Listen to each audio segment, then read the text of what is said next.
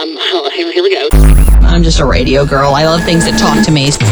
You LOL. I did. I truly laughed out loud. Now, this may be the dumbest thing in the whole world, but it worked on me. There's a dog chasing a train. Get him, Fido. Hey, Natalie, how old are you? 6. I will pray with you now. Before you leave, I have to pray with you. I'm here for the people in the hood. Motherhood. You know, Jesus is my very, very best friend. Pray without ceasing, which is not some sort of so heavy I can't do it command. It is this breath of fresh air that I am involved in what God is doing in the earth today. I'm Lisa. I'm great. Everything's fine. Somebody just wrote on my Facebook page, please get your mom on Facebook. We want to be her friend. Do you want to be on Facebook? What is that? Are you on Twitter? I talked to the mailman. Is that Twitter? Life with Lisa Williams is like a cake. Run around in the sun. Exactly. Put a sprinkler in the yard. This is life. This is life. This is life. Life. This is Life with Lisa Williams.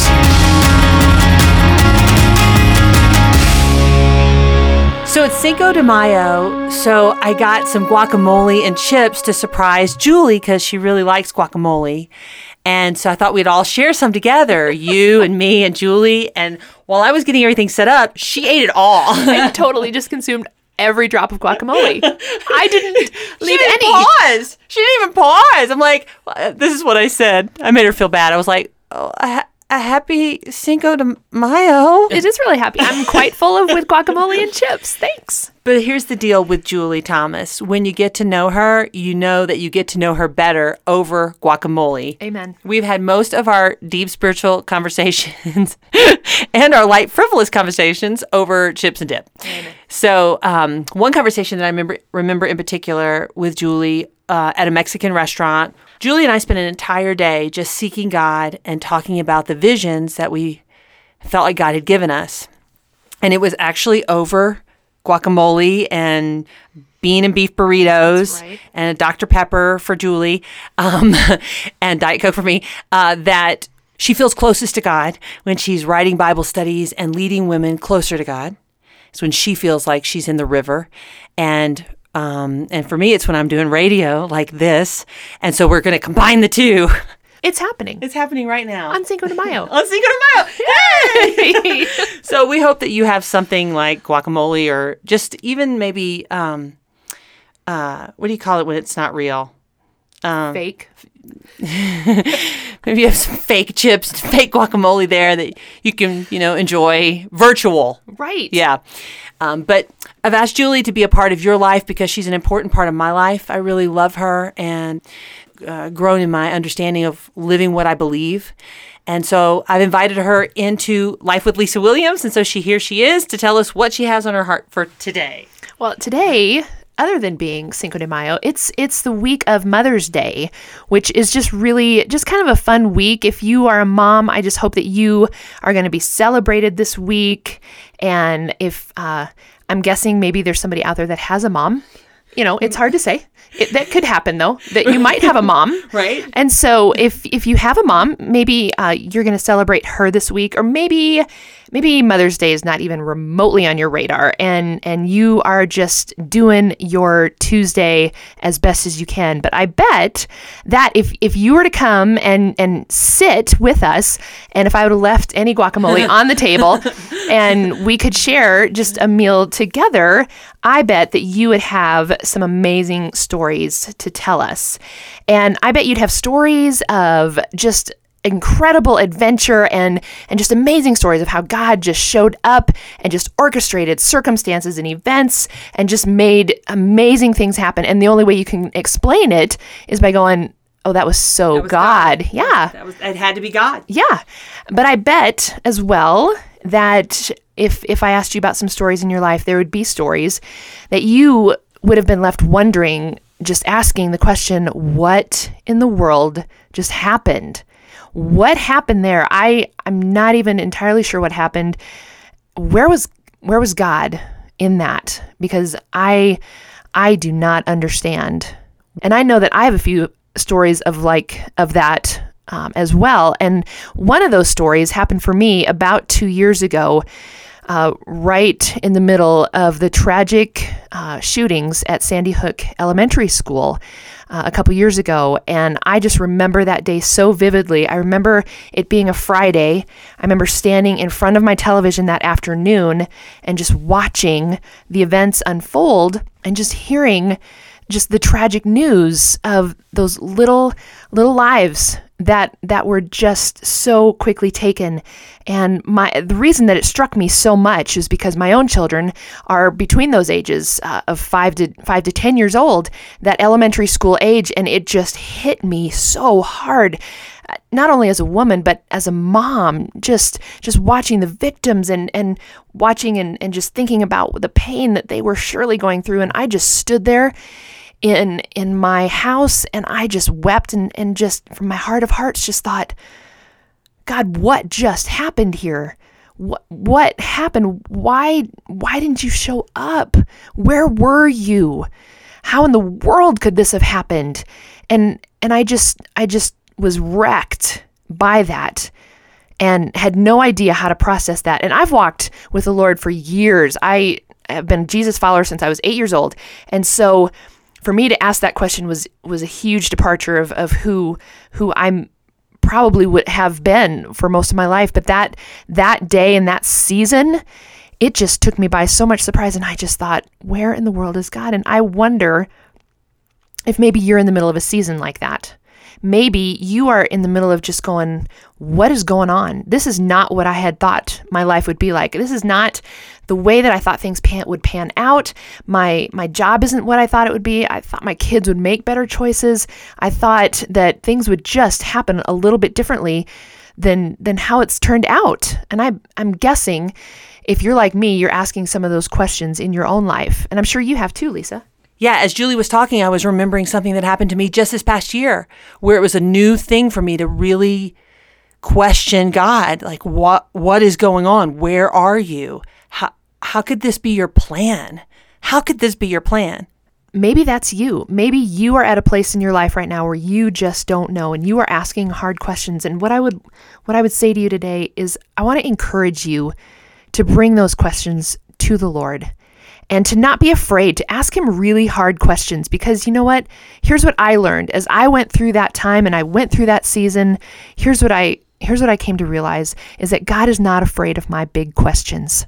He is not intimidated by me coming to him and being upset or confused or heartbroken and asking him those really big questions of my heart. And so I would encourage you to do the same thing. So here's what we're going to do. We are going to take a look and see what God's word has to say about all of this in our lives, because here's the deal. We can talk about all this stuff in theory. I can have really great ideas about God and think, oh, I know God loves me. He's good. He loves the whole wide world. He's got the whole world in his hands. But that, in theory, can sometimes be so very different from reality. The reality of carpools and laundry and to-do lists and appointments and everything. Dogs who use the house like the yard all day. Right. Like, go outside and do that. That stuff. So yeah, that's not theory. That's like everyday life. And so how can we live our lives as if we are actually believing God on this whole thing? And so what we're going to do together is we're just going to look at one verse. We're just going to sit and we're going to soak in one verse this week. I love it. I know. And so here's where we're going. We're going to Jeremiah 29, 13 through 14. And here's what it says. And it's the Lord speaking. He says, "You will seek me and find me when you search for me with all your heart, and I will be found by you." And here's what I love, Lisa, about this verse is that it is an open invitation from God himself, just speaking to my heart, to your heart, saying, bring it. Come to me and let's just sit and talk about this. Bring me your questions, your wonderings. And I love it where it says there, when you search for me with all your heart, no matter where your heart's at today, maybe it's filled up with goodness and hope and joy, or maybe your heart is just shattered into a million pieces and you don't know which end is up. The Lord is saying, search for me with all your heart and I will be found by you. I love that. I love that promise. I love that promise. Like, if you search for me with your whole heart, oh, I will be found by you. It's like so great, but I've never thought about it ever before today in the context of when you're struggling. Like, come to me when you have questions, when things are hard. I've always thought about it in more of a happy sense, like, search for me and you will find me. Here I am. But more like, come and let's sit together in your pain, and I will listen to you and I will hold you and you will find me. Don't run away from me. And here's what we want to do. We really would love to sit and have a Mexican food meal with you today. But since we can't, let's have a virtual one. And we want to hear from you. We want to hear, what are those things that you are just struggling with right now? And where do you see God moving? What are your stories? So come to lifewithlisawilliams.com and come to womenwhobelieve.com and if you're willing, tell us your story, because we want to hear from you. Yeah, we do. And you'll hear from Julie again next Tuesday. And till then, let's just all soak in that Bible verse in Jeremiah. Hey, and speaking of coming by lifewithlisawilliams.com, thank you so much to everybody who came by and answered the question on the blog, who are you? Where are you? And what are you doing while you're listening to the show?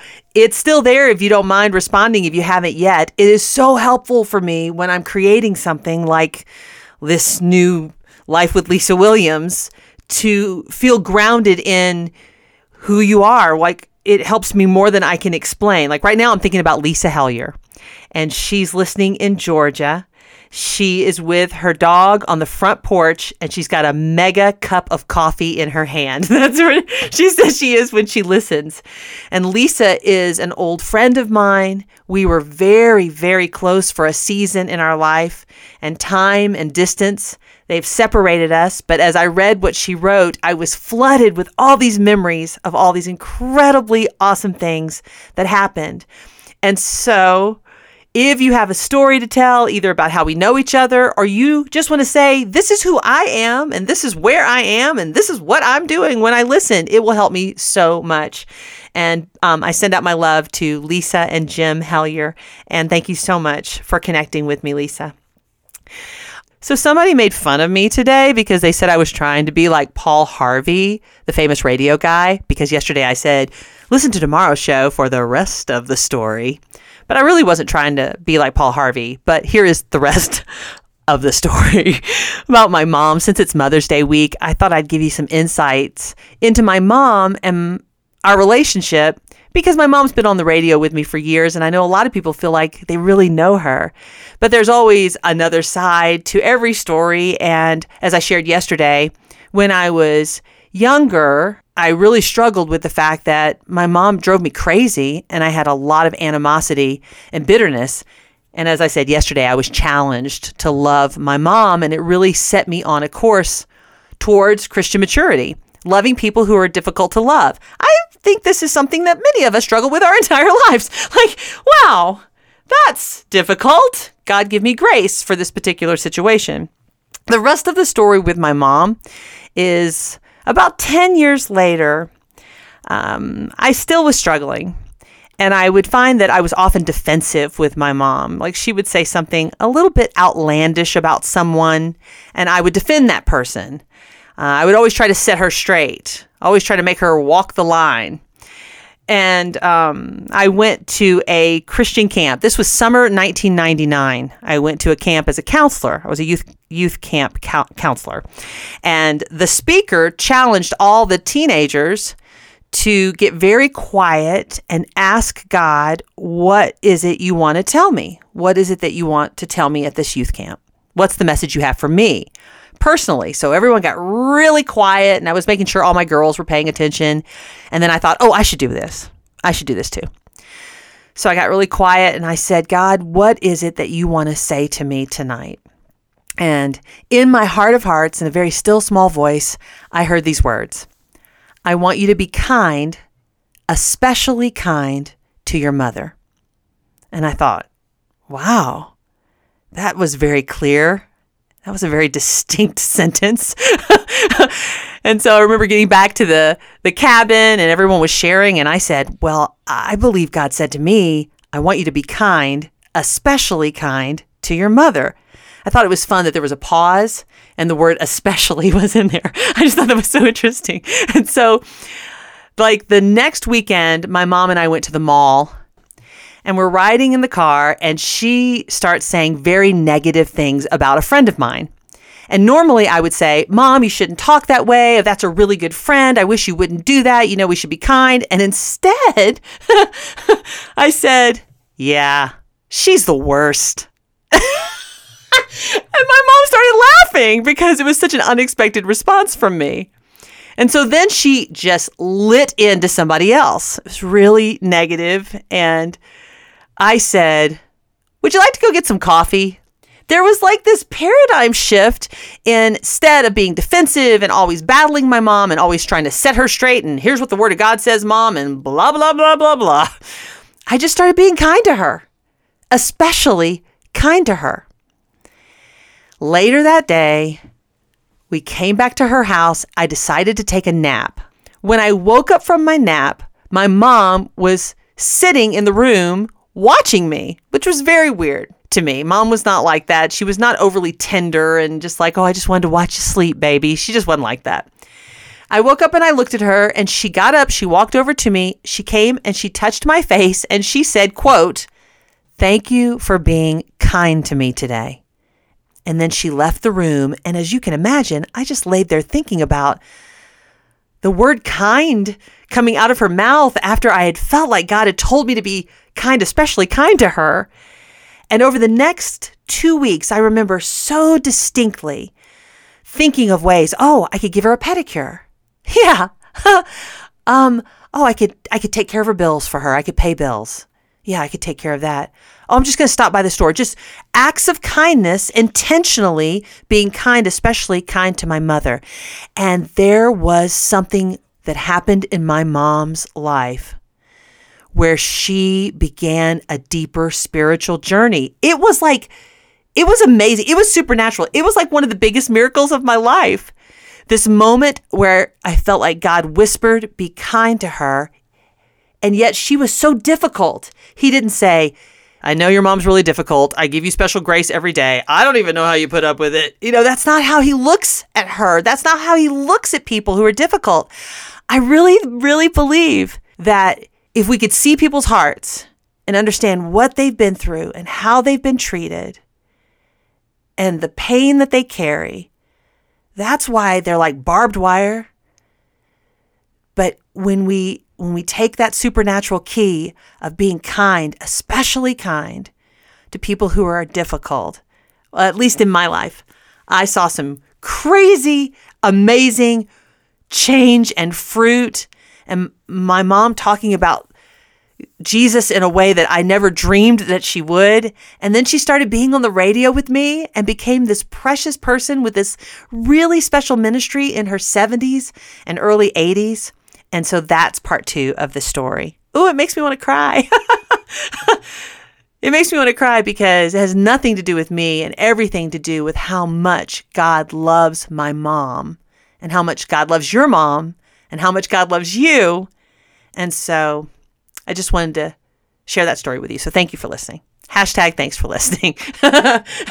And thank you to a bunch of people real quick. Let me just say thank you to everybody who was a part of the Kickstarter campaign. I got news from Kickstarter late last night that 100% of the people who made a financial commitment actually went ahead and gave the money. I think Kickstarter was surprised. I don't know if that happens very often, but you rock. You rock. You launched this radio show. I will never forget what you've done. Thank you so much. Thank you to Devin Weller, who just won't stop working behind the scenes to make sure everything is working really well. And I appreciate my cousin so very much. And a very big thanks to executive producer Paul, you're welcome, Goldsmith. Oh, and a special thanks to my very dear friend Julie Thomas with Women Who Believe, encouraging us to believe God for all that He is at womenwhobelieve.com.